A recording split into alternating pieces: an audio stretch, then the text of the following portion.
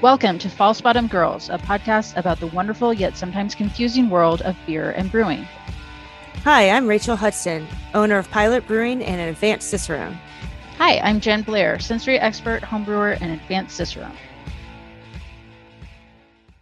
Welcome, everyone, to this episode of False Bottom Girls. This is part 2 of our carbonation episodes that Rachael is going through a bunch of different carbonation facts for us. So to you, it's been 2 weeks. To us, it's been like 30 seconds. But as we started talking, we decided this is going to be a two-parter because, like I said during the last episode, it's an hour-long episode is not a big deal. We don't really want to give you all a 2-hour-long episode to listen to, so we decided to break it into two. And if you haven't listened to the first carbonation episode yet, I would encourage you to listen to that first. This one, they're pretty standalone, I think, but Rachael may be referencing some things that we discussed in the first episode that it might not make sense if you haven't listened to it. True. I feel like our first episode was a lot about how to get carbonation into your beer, where this one's going to focus more on using carbonation to serve your beer. Yes, I think and that's what excellent. A beautiful natural break we made on that. Look at us. Look at us. Like it's like it's like we know what we're doing sometimes. So yes. Jen. Yes. I will let you start, if you don't mind, just explaining some gas laws, and then I'll just take it away from there. Sounds great. Well, cool. Rachael, I will introduce you to my pals of partial pressure, Dalton and Henry. So these are two laws that are going to be relevant for our discussions later when Rachael gets into actually serving beer and your considerations. So we put this in here because it's good to know that they exist, like to kind of be aware of them. Neither one of us is a chemist or a physicist or a scientist person. We're a beerist. Yeah. We're doing the best we can-ists. So with Dalton's law of partial pressure, what the basic message is for it is that it's important for understanding how gases move down their pressure differences by diffusion. So Dalton's law states that in a mixture of non-reacting gases, which is what we have when we're talking about CO2 and nitrogen, the total pressure exerted is equal to the sum of the partial pressures of individual gases. So I think that is a very fancy way of saying like 1 + 1 = 2. Yes, right. Exactly. And way to go, Dalton. Right. And it explains the changes in the atmospheric content of specific gases at different altitudes. So Rachael will talk a little bit more about what those considerations are in a little bit, but that's Dalton's law, is basically the total pressure is the sum of its parts.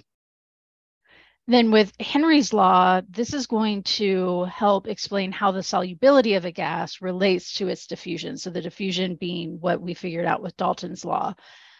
So carbonation increases in a solution as temperature decreases. And Rachael mentioned that in the first episode regarding, carbonating your beer. If the colder your beer is, the faster it's going to carbonate. So that's due to Henry's law.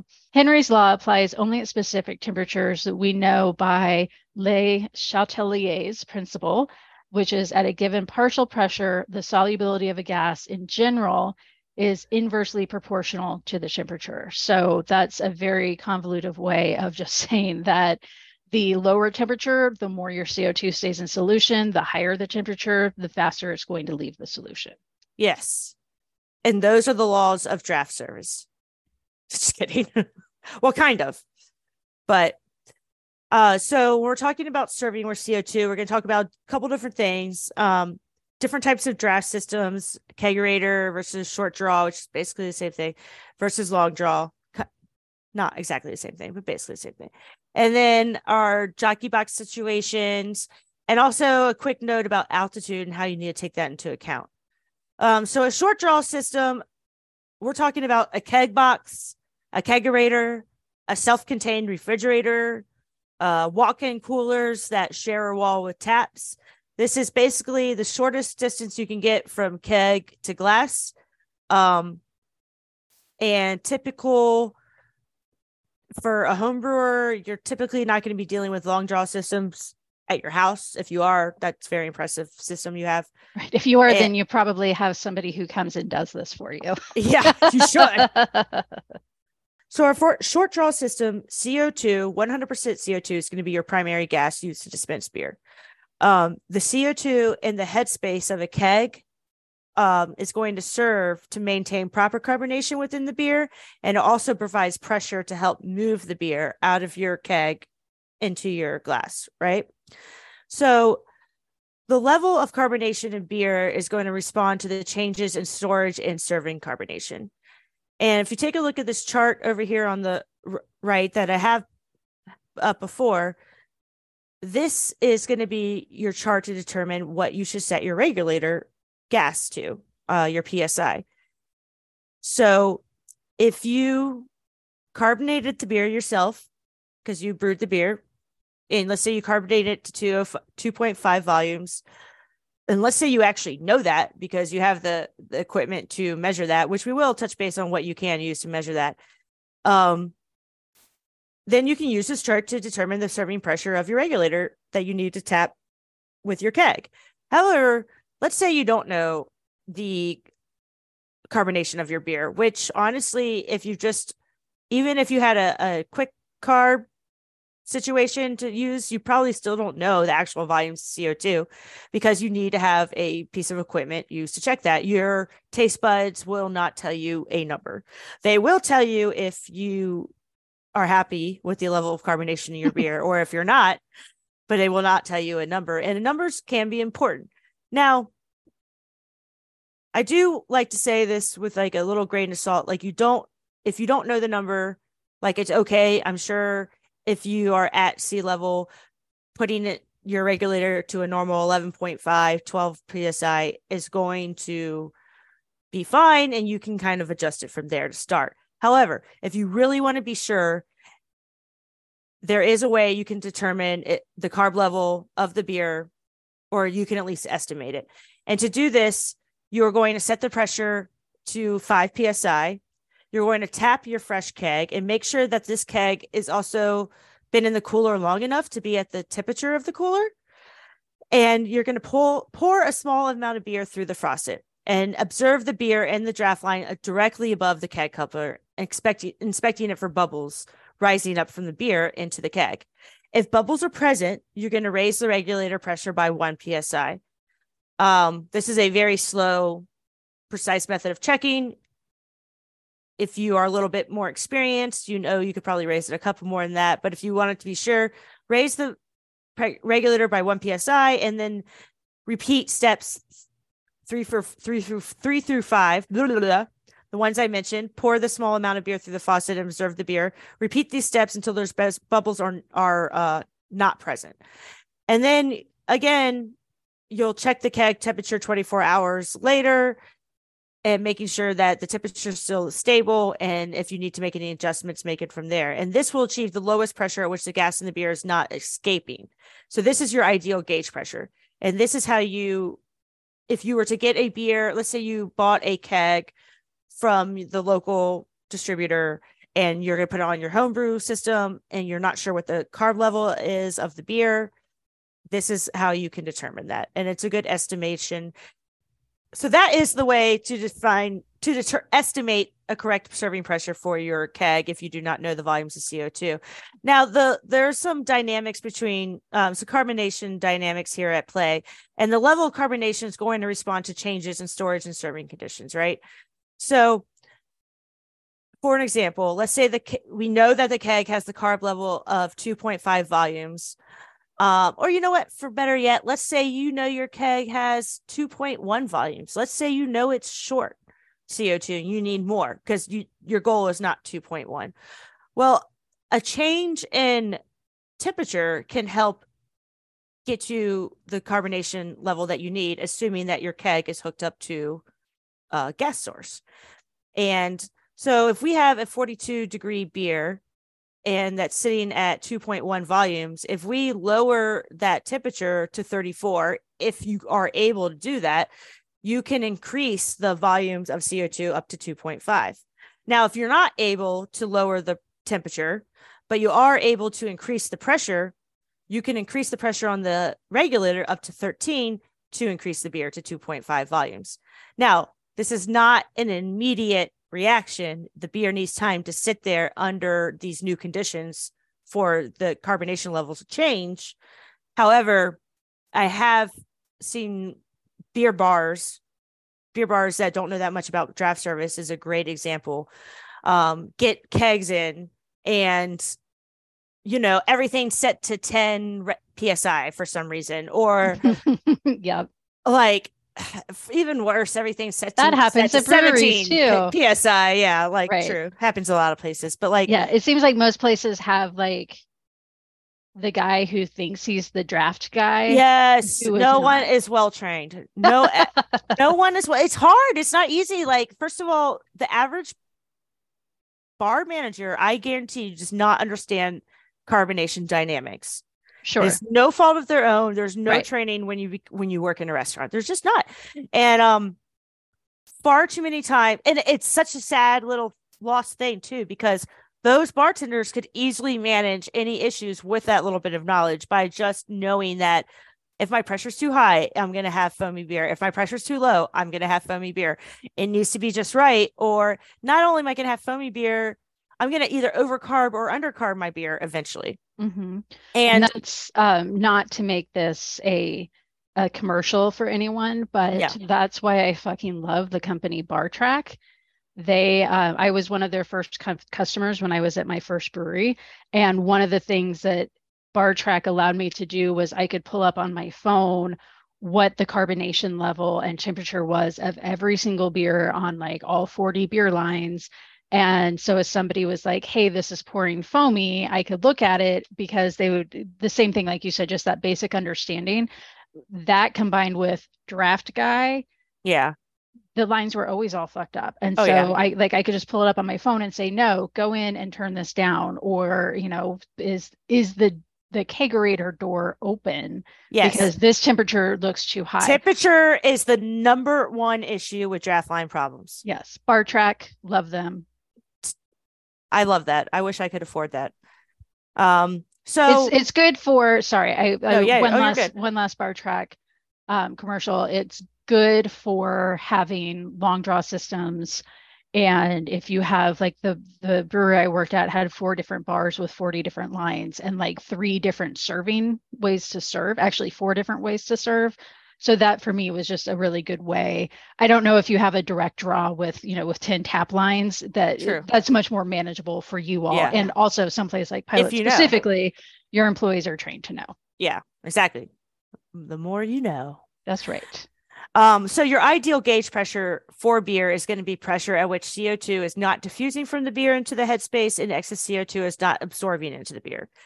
This varies from location. It depends on temperature. It depends on altitude, and it depends on the carb level of beer. So on that note, before I switch over to long draw systems, I want to take a quick look at taking altitude into account. Everything we've just talked about, all these numbers, all that chart I showed you, this is all assuming you're at sea level. Things change at the higher in the atmosphere that you go. So pressure gauges on draft systems, they measure in pounds per square inch gauge, PSIG for short, PSIG. This is the difference between the pressure in the keg and atmospheric pressure. Atmospheric pressure at sea level is always 14.7 PSI when you are talking draft systems. Actually, when you're talking basically everything, but when we're talking about calculations and looking for what you need to do to make your draft flow perfect. So when you dispense beer at a higher elevation, the carbonation level of the beer does not change, but the pressure displayed on the gauge will read low. Approximately 1 PSI for every 2,000 of feet in elevation. So a keg dispensed at 10,000 feet elevation would need to have the gauge pressure increase by approximately 5 PSIG above the calculated dispensed pressure at sea level. That is very important to take into account if you are setting up your short draw system, your long draw system, whatever. The Brewers Association manual that Jen mentioned earlier, there is a free, I say it's free source to it, but I'm not sure if that's true if you're not a member. It is free, it is true. free PDF. Okay. Yeah, there's a free PDF. Just Google Brewers Association Draft Quality Manual. There's a free PDF. You can download it. There's ones you can buy too. They even have what I really love. They have like the whole manual for you, or for anyone who wants to learn. But then they also have like a mini manual for like your bar customer. Mm-hmm. Oh no, that's my favorite. I love giving those out. But that will show you exactly what you need to take into account setting up for your short draw system or your long draw system. But however, short draw systems are typically going to be easy enough to maintain flow of beer. You're going to use 100% CO2. If you know the level of CO2 in the beer, that's great. You have your chart to figure out your dispense pressure. You now know about altitude and how to take that into account. And if you don't know the CO2 level in the beer, that's great. I just showed you how to figure it out. But when you're talking about balancing the system and achieving flow, the beer must travel from the keg to the glass, as we know. And as it does, it's going to encounter some resistance.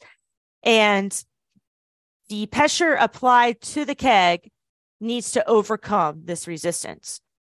So to get proper flow and beer quality, the pressure applied to the keg must equal the total resistance in the system, right? And resistance comes from different parts of the system, different height of where the faucet is from the tap where the keg is tapped. So a balanced system is going to deliver a clear pouring beer of a rate about 2 ounces per second, or about 8 ounces per pint. Most direct draw systems, balancing the system is easy, and most of them will just take about 4 to 5 lengths of a type of vinyl tubing with the inner part of diameter of the size of the 3/16. It's a very common size vinyl tubing for short draw systems. If you want a base to start at, this is basically where you can start at for your kegerator. Some systems can benefit from going faster than that 2 ounce per second pour. But if you are going to do that, that should be controlled with restriction from either the beer line or the type of faucet, and not by increasing your pressure. I think a lot of people make that mistake. They will want the beer to pour faster for whatever reason, high flowing bar, and they increase the gas pressure, and then the beer is all foamy and they don't understand why. Right.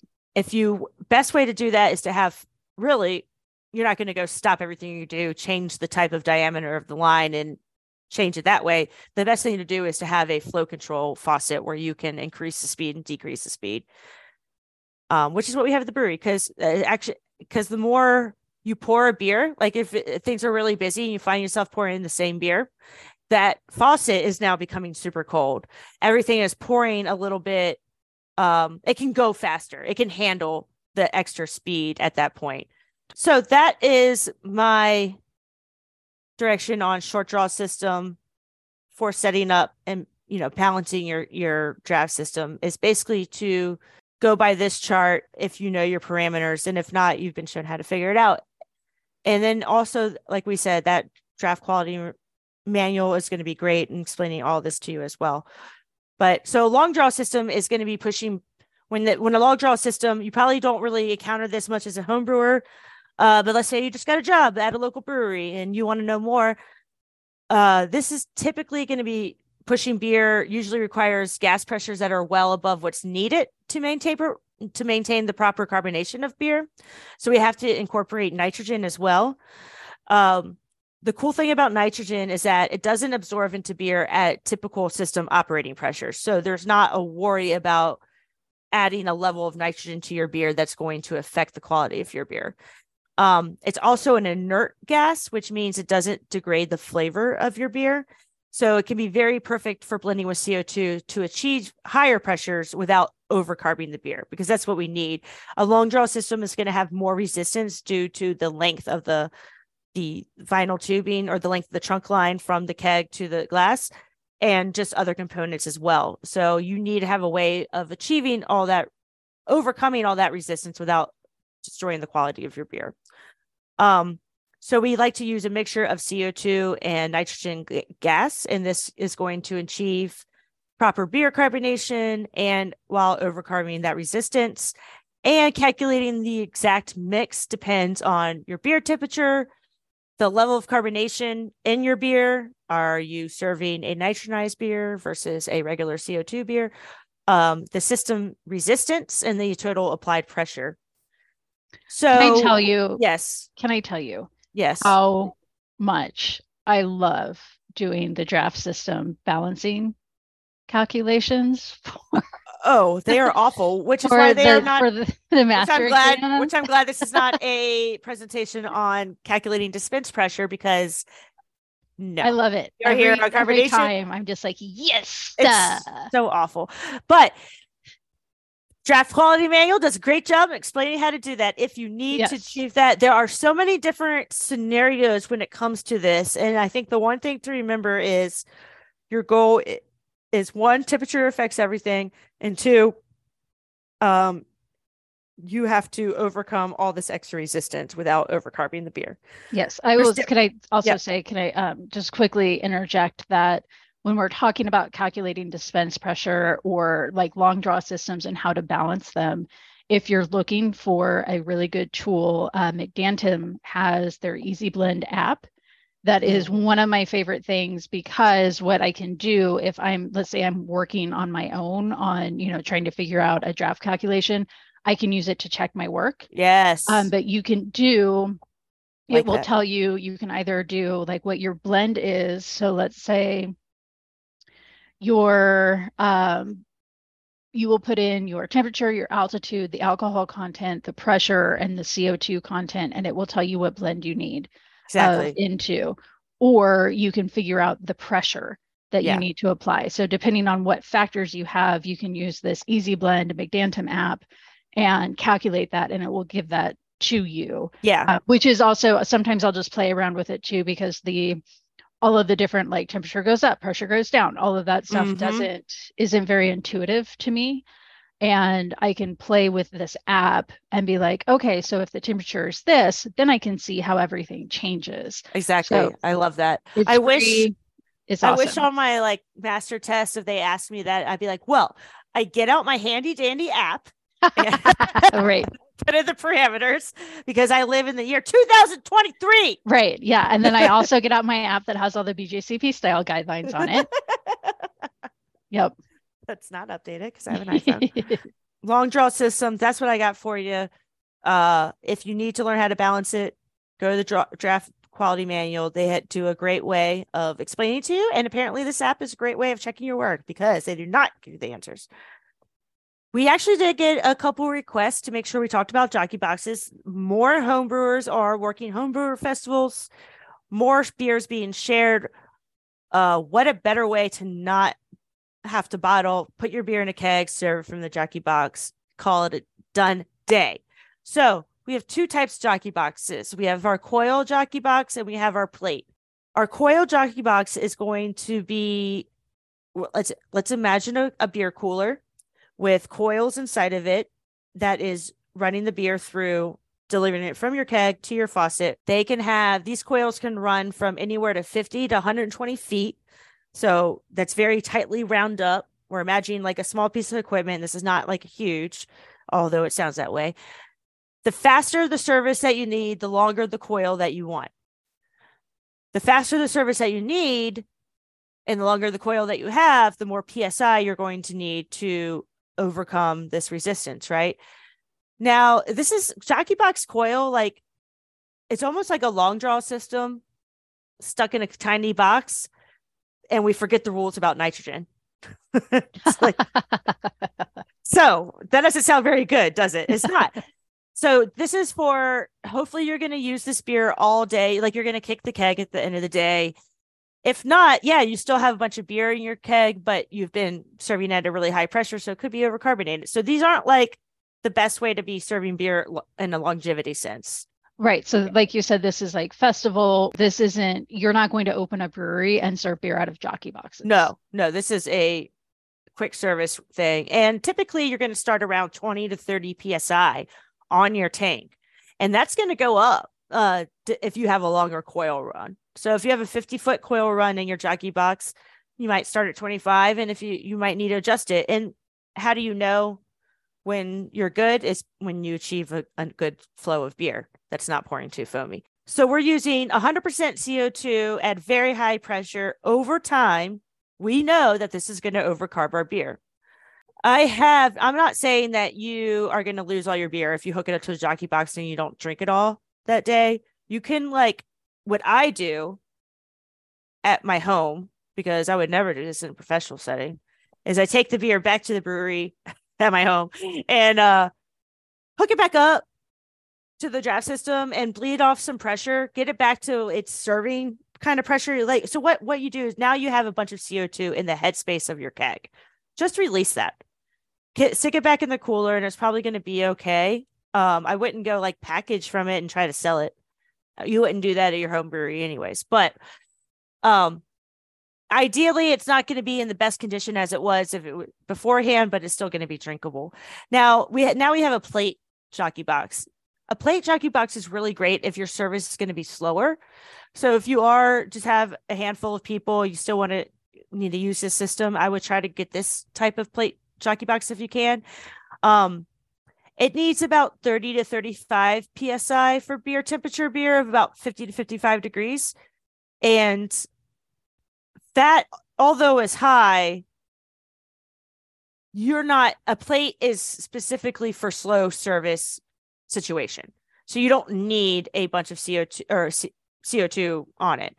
You just need what's enough. Now you're still pushing everything through the keg up into its some lines, but the lines in the jockey box are nowhere near as long as the coils in your other style jockey box.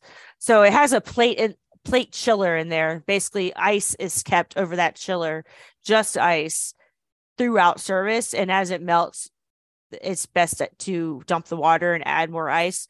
Whereas a jockey box with coils, you're going to want to use ice water bath. And it is important to use the distinction, the difference. So those are your two types of jockey boxes and what you would need for serving pressure. A quick note about packaging. I don't have a ton of stuff on here, but basically when you are putting finished beer into any sort of vessel except your glass, you don't want oxygen to be in that vessel. It's going to degrade the flavor of your beer and the shelf life of your beer. You want to purge these vessels with CO2. So it's a good rule if you have a hose going from your fermenting carboy to your corny keg, you want to make sure that hose doesn't have oxygen in it. You want to purge it with CO2 if you can, if you're set up for that. Same with your bottles. Obviously, I wouldn't worry about it with bottle conditioning because you're putting certain ingredients in there that create CO2 that are going to scrounge around the oxygen. But when you are putting finished beer into bottles or cans or kegs, all of that needs to be purged with CO2. And also, you're going to lose some CO2 during packaging. Sometimes we will not overcarb something, but we will carb to a volume little tiny higher because we know that when our beer is coming out of our candy line, I know most people don't have a candy line, but if you have a bottling gun at home, when that beer hits air, it breaks out a little bit of CO2 out of suspension. It's just what happens. So you lose that when you are bottling.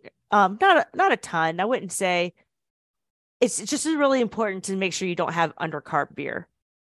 I have worked with some people before where we brought their beer in to package for them and it was undercarbed.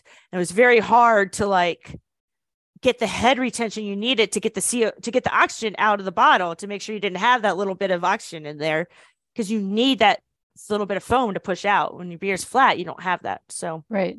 What we do as a home brewer, going back to purging the transfer equipment, is I will usually fill my keg with the sanitizer, like it's already been cleaned, and I'm sanitizing the keg.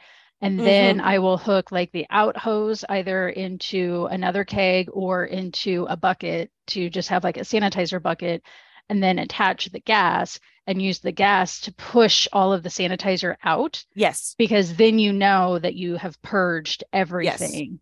Yes. And then once you hear it sputtering because all the sanitizer is out, then you know that you can stop and you have a fully purged keg. Yeah.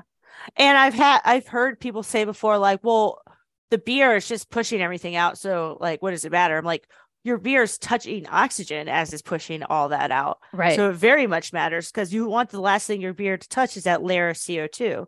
And if you have a corny keg that you've allowed to just kind of fill up with CO2 before you put beer in it, that's what's going to happen. It's going to touch CO2.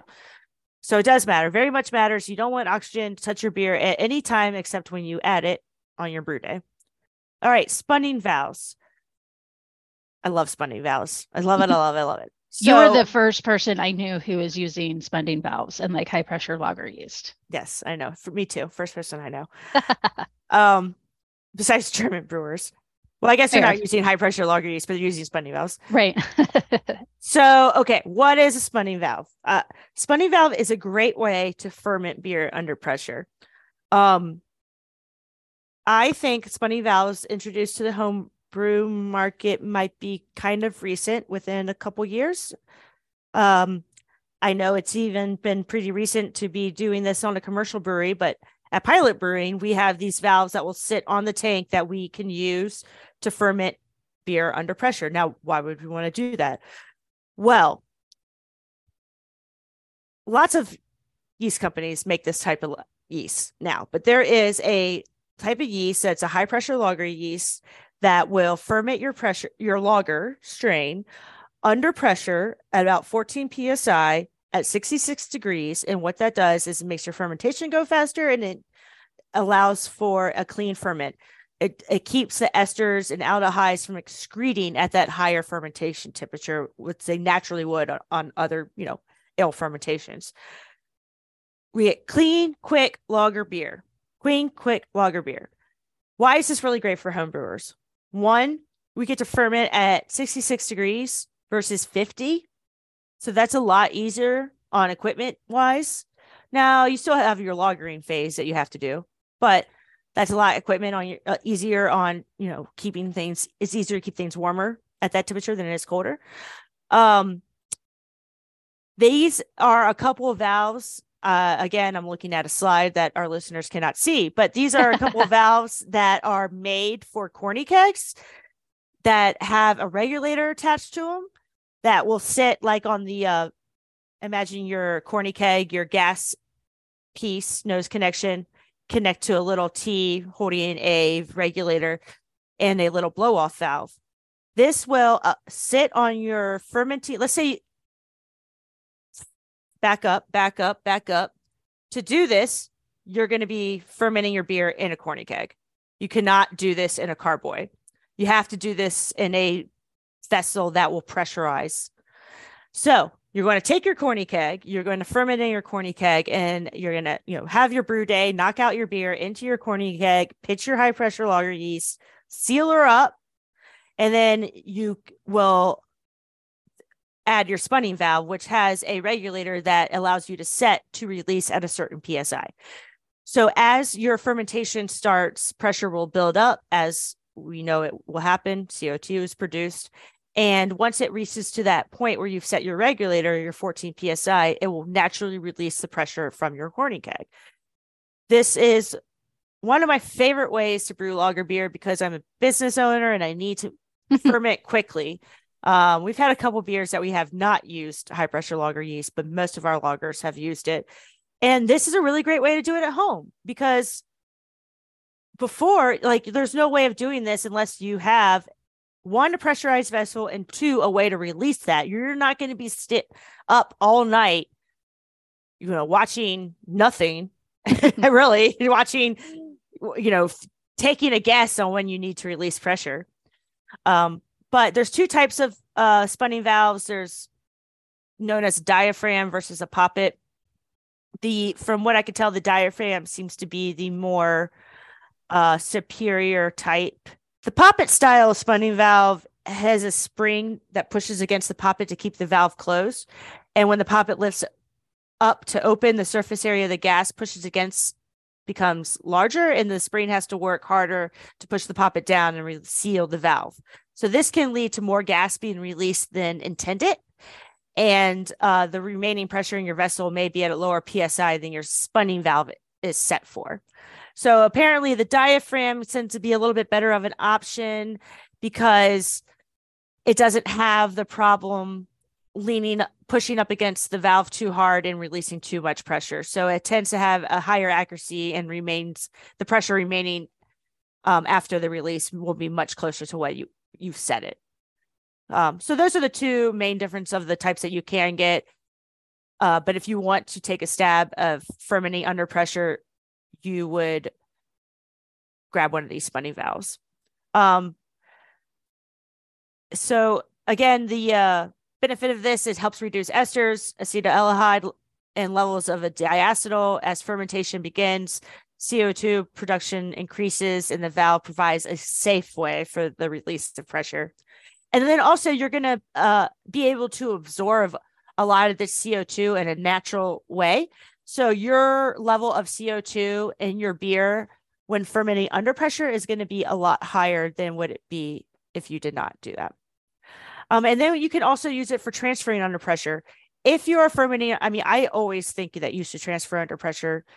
It helps to control foam control issues or loss of foam. More specifically, it can help control the speed. If you're going too fast, you're going to just allow a lot of that foam to break out of suspension. And once you lose foam forming particles, you can't get them back. And you want all that to be showcased in the glass of your beer, not lost when transferring. But when transferring under pressure, it's a good idea to have this little bit of pressure in the receiving keg, especially for beer that's already been carbonated. One, why? We don't want to lose the natural carbonation that we have worked so hard to get. Right. And the spunning valve allows control over this pressure and will give more consistent results without losing the carbonation in the process and creating that foamy mess. So that is all I have for fermenting and transferring under pressure using the spunning valve. And then we're just going to finish up this episode about talking about some episode. That's the way my brain feels. About talking, we're going to finish this episode up with some carbonation safety and troubleshooting. We talked before about how you can test the level of your carbonation of beer and, what you can do about it. And we will talk about what you can do about it if it's overcarbed or undercarbed, if there's anything you can do. So one thing, let's just talk about what happens if your beer is overcarbed. How do you know if your beer is overcarbed? It's probably pouring too foamy and it probably tastes overcarbed. Is your beer in a bottle? If it is, there's really not much you can do. You can probably maybe pour it hard into your glass, try to knock out some of that, but you're probably going to be fine and you can enjoy it just the same. Is your beer in a keg? There are a couple ways that you can fix this. If your beer is overcarbed and it's in a keg, one, you could hook it up to the draft system, release a little bit of pressure from your PRV, and then set your gauge pressure to the correct level that it would need to carbonate at the right level, and it will correct itself over time. Rachel, what is a PRV? Sorry. A PRV is a pressure release valve. You have one of these on your corny keg that you use to release pressure when you take off the lid. They're on a draft system with a keg that has a Sankey keg, like a commercial keg. If you're to use that and you have a coupler, you have a PRV on that coupler as well. There's also a PRV on your gas tank regulator. These are a PRV, pressure release valve. These are valves that you can pull to release a little bit of pressure. If you have an overcarbonated keg, you can use the PRV to lower the pressure and allow the beer to release some of the gas back into the keg. Then set the beer to the appropriate pressure on your draft system and let it continue to carbonate over the next 2 or 3 days if you have knocked out too much pressure of your beer. There's also what's called the mallet technique. You ever heard this?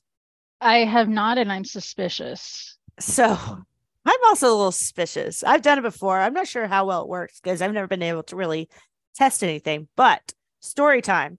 When I worked at Hardywood, they got this call that a lot of the kegs in the market were overcarbed. So this wasn't like a draft issue thing. This was like an us thing. So We went out into the market with mallets and we went to each account and we just banged on the side of the kegs to release some pressure, I guess, up into the draft system. Like they were like hooked up still, like to the draft system. And apparently it worked. Apparently it was fine. Don't do that. Don't Just banging a pressurized vessel with a mallet just sounds like you are forever smart. going to be the example used on why not to do that. Yeah. Well, yes. So there's that. I wouldn't recommend it, but apparently that's what I did at one time, and apparently it worked so well, and that's cool. I have never had to do that since, but you might try it. I feel like if your beer's in a keg, even at a draft, even in that scenario that I just explained to you at Hardywood, they could have fixed those problems with adjusting the draft system. Mm-hmm. But this is also, you got to remember, that would only work if you have individual regulators for your line too, which not a lot of places do. A lot of places have bundles of draft lines to one regulator. Right. So if you're going to try to fix an undercarb keg by adjusting that, you're going to fuck up the other kegs that are on that regulator. So there's a lot of variables that come with it. But is your beer undercarbed? Again, how do you know? It pours flat. It tastes flat. Lacks of foam or head. Is it in a bottle? There's nothing you can do with it. Nothing you can do about it. You could cook with it. You can drink it still. If you're cooking with beer, you need to knock out the carbonation anyways. So there you go. If is your beer in a keg, just hook it back up to the gas. Let it naturally carbonate with the draft system. Is it keg conditioned and you undercarbonate it? The only thing that you could probably do here is clean a new keg, add some more priming sugar, and transfer the beer on to that new keg. I don't think you should open. I guess with a corny keg, you probably could release pressure, open the top, add more priming sugar, but you're going to lose a lot of what you just achieved, and you're introducing your beer to oxygen, and a step that you don't really need to. So how can you check? Well, if you have a fancy tool, you can check. Otherwise, you have your taste buds. Like literally, that's what it comes down to. You have your quality of beer that you taste. You have the quality of beer that you see when you're pouring it out of the draft system, and then you can get a tool. What I have up here, I have that you cannot see because you're listening to me, is called a tap right. This is a way to check the carbonation level of beer. I fail you in the sense that I do not know if you could just take a can of beer and open it and put it in here. I guess you wouldn't do that. This is a tool that you can use to check the carbonation level of your beer. You gather a sample and it will let you know that the pressure and the temperature of the beer. And you basically use that carbonation chart, same chart from before, to determine what the carb level is by knowing the pressure of the beer and the temperature of the beer. And the tap right will tell you those two things. This isn't the most expensive tool. It's not the most cheap tool. We have one at the brewery that we never used because when we were opening it, we were like, oh, let's just get this like $100 tool versus like $1,200 which is a professional tool that's still on the cheap side. And we've never used it because it is not that good compared to a Zom. This is a very bougie way of checking the carbonation level of your beer. Do you need it? Probably not, unless you're going to be a packaging home brewery, which why would you do that? But you can buy this tool if you want to know exactly what carbonation level you are working with. We're going to end this with some safety. Obviously, personal protective equipment, PPE, is a must, but what else can happen? Or what other considerations do you need for safety? There are safety rules for gas tanks. If most homebrewers I know have gas tanks. They can be dangerous. They can drop. They can explode. They can shoot off. I have a really scary story. One time, this was such a stupid idea on my part, and this is why you secure your gas tank. But I went to go get one filled up. I threw it in the back of my back seat, thinking it like it wouldn't move around and be fine. and I was wrong, and I moved around and it opened. This was actually an oxygen tank. It wasn't CO2. But I was like driving down the street, coming to a stoplight, and it just something hit and it allowed it to open, and it just started going off in the car, and I was like, ah! And just like stopped where I was, and just like got out of the car, like in the middle of the street, just got out of the front seat, opened up the back, and just going like shut it off real quick. And this guy's like, "Are you okay?" And I was like, "Yeah, my stupid fault." And like showed him real quick, like for somehow he understood what I was showing him, and I like, oh, I was like, my bad. And this shit was scary. And then like, I don't know, sometimes things happen and I just don't tell anybody. And then like I went back to the brewery and just continued on my day. And like the week later, like Jeff's like brewing. He's like, that gas company skipped you on oxygen. We just got this tank and it's like down to here. And I was like, oh no, this is what happened. So there are safety rules for gas tanks. You always connect them to your connect the CO2 gas cylinder to a reducing valve or regulator. You never connect the gas cylinder directly to the keg. And you want to secure the cylinders in an upright position. Keep them away from heat. Never drop or throw a cylinder. Obviously, you wouldn't drop anything on purpose, hopefully, but don't do that. They will explode. They can shoot off like rockets. I've seen it happen before. Ventilate after a CO2 leakage. Always check the Department of Transportation test date located on the neck of the cylinder before installation. And if don't use it, if it's over 5 years old, go return it. Never connect a product container unless there are two safety mechanisms in the pressure system. One would be at the CO2 regulator. This is the regulator supplied, should be inclusive of this mechanism already.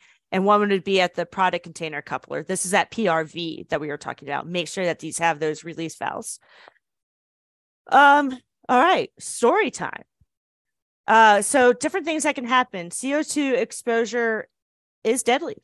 It is a real thing. It doesn't take long.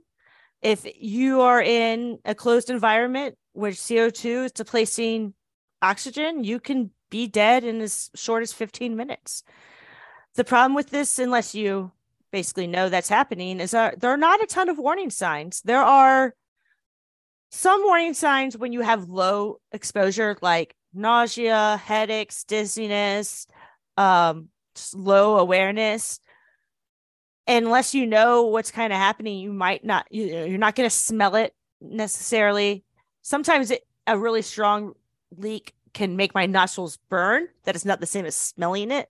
That can't happen though.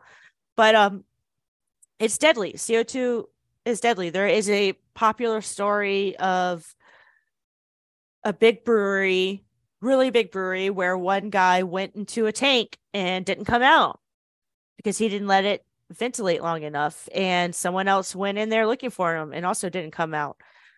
So there are real ways that you can die from CO2 exposures.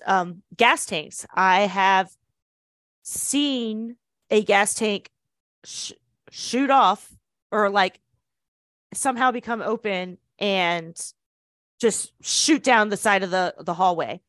And if you've ever seen anything like that, it's so forceful that it put a dent in the back steel door. Wow. It's very dangerous, and real things can happen. People do die in breweries. Exploding kegs. There is a story of another brewery from a long time ago where plastic kegs at a time were very popular and not safe. Plastic kegs are not safe. And this pressure seal somehow released and a keg exploded and the spear came flying out and killed the cellar man working on the keg. So there's real concerns, and it's important to train your staff if you have staff, or if you're using gas tanks on your home, to be wary of these concerns, especially, something with gas is under a lot of pressure, and we're talking about gas that can kill you if you become in a closed room with it. So lots to think about. And it's also important to, as we mentioned, keep these things upright. It's also important to make sure your regulators stay upright you can very easily break those things, and they are expensive. Do Right. not like treat them like your firstborn. Right. So that is the end of my carbonation presentation. Hey. I like that. It rhymes. Taking care of Fizzness. Well, thank you, Rachel, for sharing this all with us. And thank you, everyone, for listening. If you were at HomebrewCon and got to hear this in person live, and you're not still like too sticky from all the beer that Rachel sprayed all over everyone to demonstrate carbonation. Still gonna think on this. Yeah. Yeah, I can pull this off. But yes, we appreciate all of you listening. And Rachel, I appreciate you putting this together and telling us all a little bit more about carbonation. I know I learned definitely a lot, and I know I still have more to learn. So you can find us on social media at False Bottom Girls on Instagram and Facebook. You can email us falsebottomgirls@gmail.com. You can also visit our website at falsebottomgirls.com. Taking care of business every day. Taking care of business, fizzing all the way. Yeah, maybe I can get them to play this song while I come out with your cans. Like dim the lights, start with the mood lights, like start Right. the gas, The like lasers. coming out. Pew, pew, Yeah. pew, pew. Start the song, and I just come out with my cans. Like I got cans strapped around my waist, Right. ready to or like go. like a bandolier. Yes, even better. And I just start pulling them out. This has been False Bottom Girls, and we make the brewing world go round.